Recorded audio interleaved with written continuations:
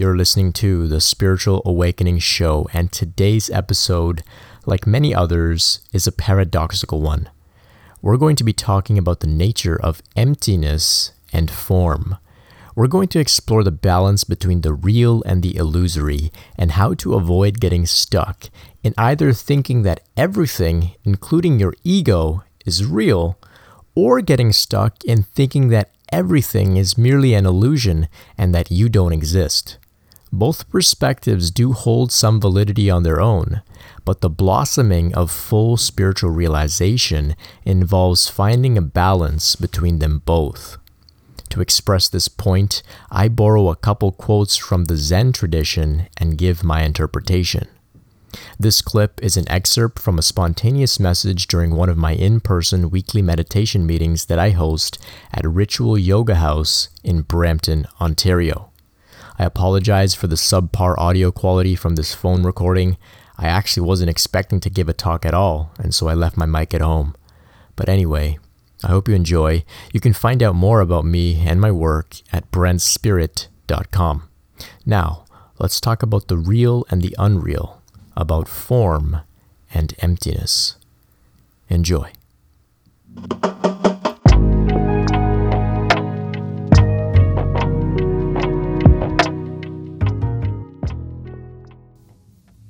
So in Zen, they have a saying, first there is a mountain, then there is no mountain, then there is a mountain again. What this saying means is that prior to any spiritual practice, more specifically prior to any spiritual awakening or realization of emptiness, you take yourself to be real. There is a mountain, which is you. You walk around in the world as if your character, in my case Brent, is a real thing, a real entity with some sort of inherent reality, with a center that we can point at and say, this is Brent. Well, when you begin practicing, eventually you see that there is no mountain. There is no Brent, there is no me, there is no I, there is no ego. It's an illusion, just like a mirage.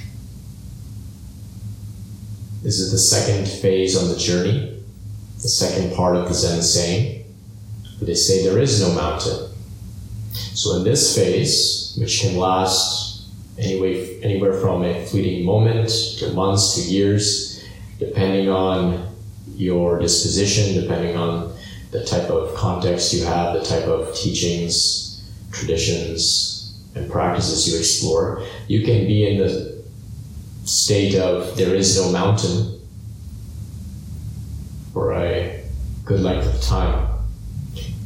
Walking around, feeling unreal, disregarding the world as an illusion, even telling other people, I'm not real, you're not real, there is no me, there is no you, there is no world, there is no mountain.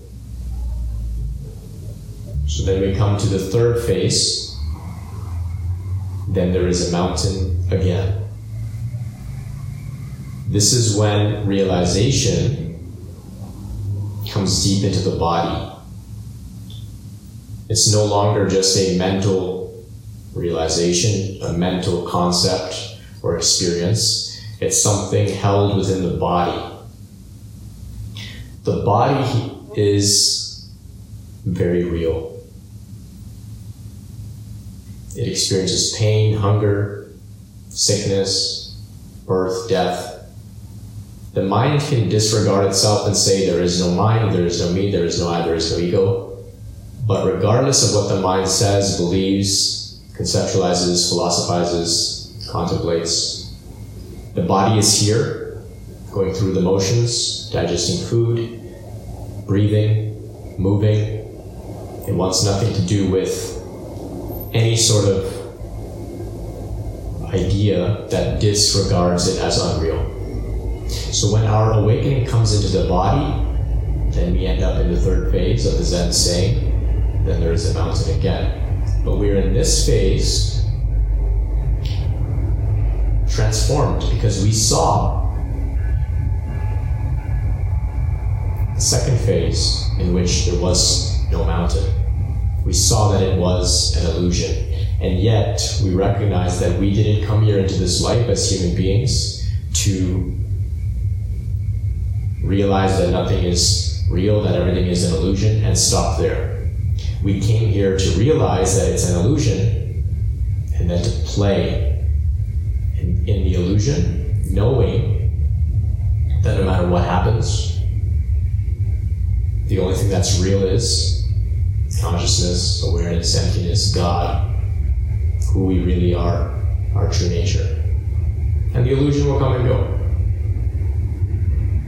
And so we come here to grow, to share, to love, to teach, to enjoy, to appreciate, to transform, to be challenged, to fail, succeed, and all of that. So in Zen they say, before enlightenment, chop wood, carry water. After enlightenment, chop wood, carry water. Life goes on, regardless of your realization, your awakening, your enlightenment. Whether you realize there is no mountain, whether you believe there is a mountain, or whether the mountain has come back again after you've experienced emptiness, no self, the void. We're still here to play our roles out as human beings. So if you look into these traditions deeply, properly, you'll see that if you don't embrace that third phase of the mountain returning again, if you don't embrace the body, your realization, your path, your practice is incomplete.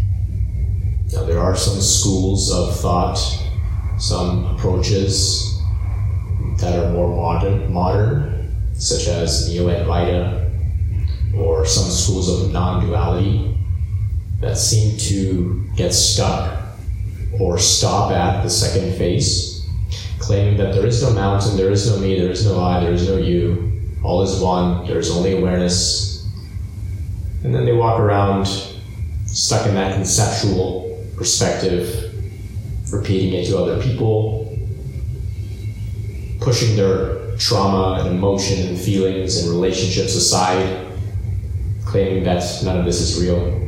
And this is a very uncomfortable, dry, meaningless existence. It happens for some people because they may have a certain reluctance to address the body. The body is what carries emotional trauma, tension, conditioning that needs to be addressed. And it needs to be addressed through deep healing, deep inner work, through self-love. And it involves the energetic transformation of the entire system, the activation and awakening of the chakra systems, the rising of Kundalini. And so it's very involved, this process, and it takes many years, it takes a lot of work, and it requires much more than just a mental, psychological realization that nothing is real. To go the whole way towards realization, one needs to address the body, have Kundalini awaken, go through the Kundalini process, so that all of the chakras in the system can be flowing with that energy, so that any trauma that is causing a person to remain in a state of unconsciousness, so that trauma can be healed, released, transformed. So the path is very in-depth. There's many different stages and phases and nuances. And what's interesting and challenging is that at almost every stage of the path, every milestone feels as if it's complete. It feels as if there could not possibly be anything more. So when a person realizes that there is no mountain, there is no me, there is no I, it feels in the moment of that realization that this is it. There can't possibly be any more. Seems absolutely impossible for there to possibly be another phase after the realization of emptiness. But this is the nature of the path. By grace, somehow, we keep going and we find that there is always another step. That we can go from there being nothing to there being everything. This is the paradoxical nature of the path. It's very important to avoid getting stuck by thinking that we've made it and there can't possibly be anything more. There's always another step. This is why it's important to have a teacher or a tradition to follow.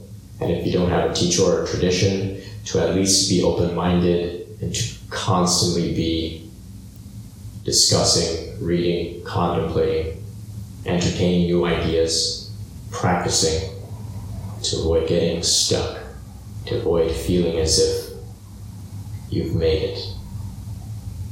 The journey itself is the goal. We made it before we even started. We keep practicing to embody more and more. We can always be a little more kind to ourselves, loving to ourselves, to others. We can always be a little bit more in the moment, a little bit more present. We can always be a little more appreciative. That never ends. We never max out that. We can max out psychological, conceptual realizations and insights and ideas. We can grasp the teachings and we can sort of come to a sense of completion in regard to the intellectual understanding, but there is no end to how deeply we can embody the truth that all is one, all is divine, all is me, all is you.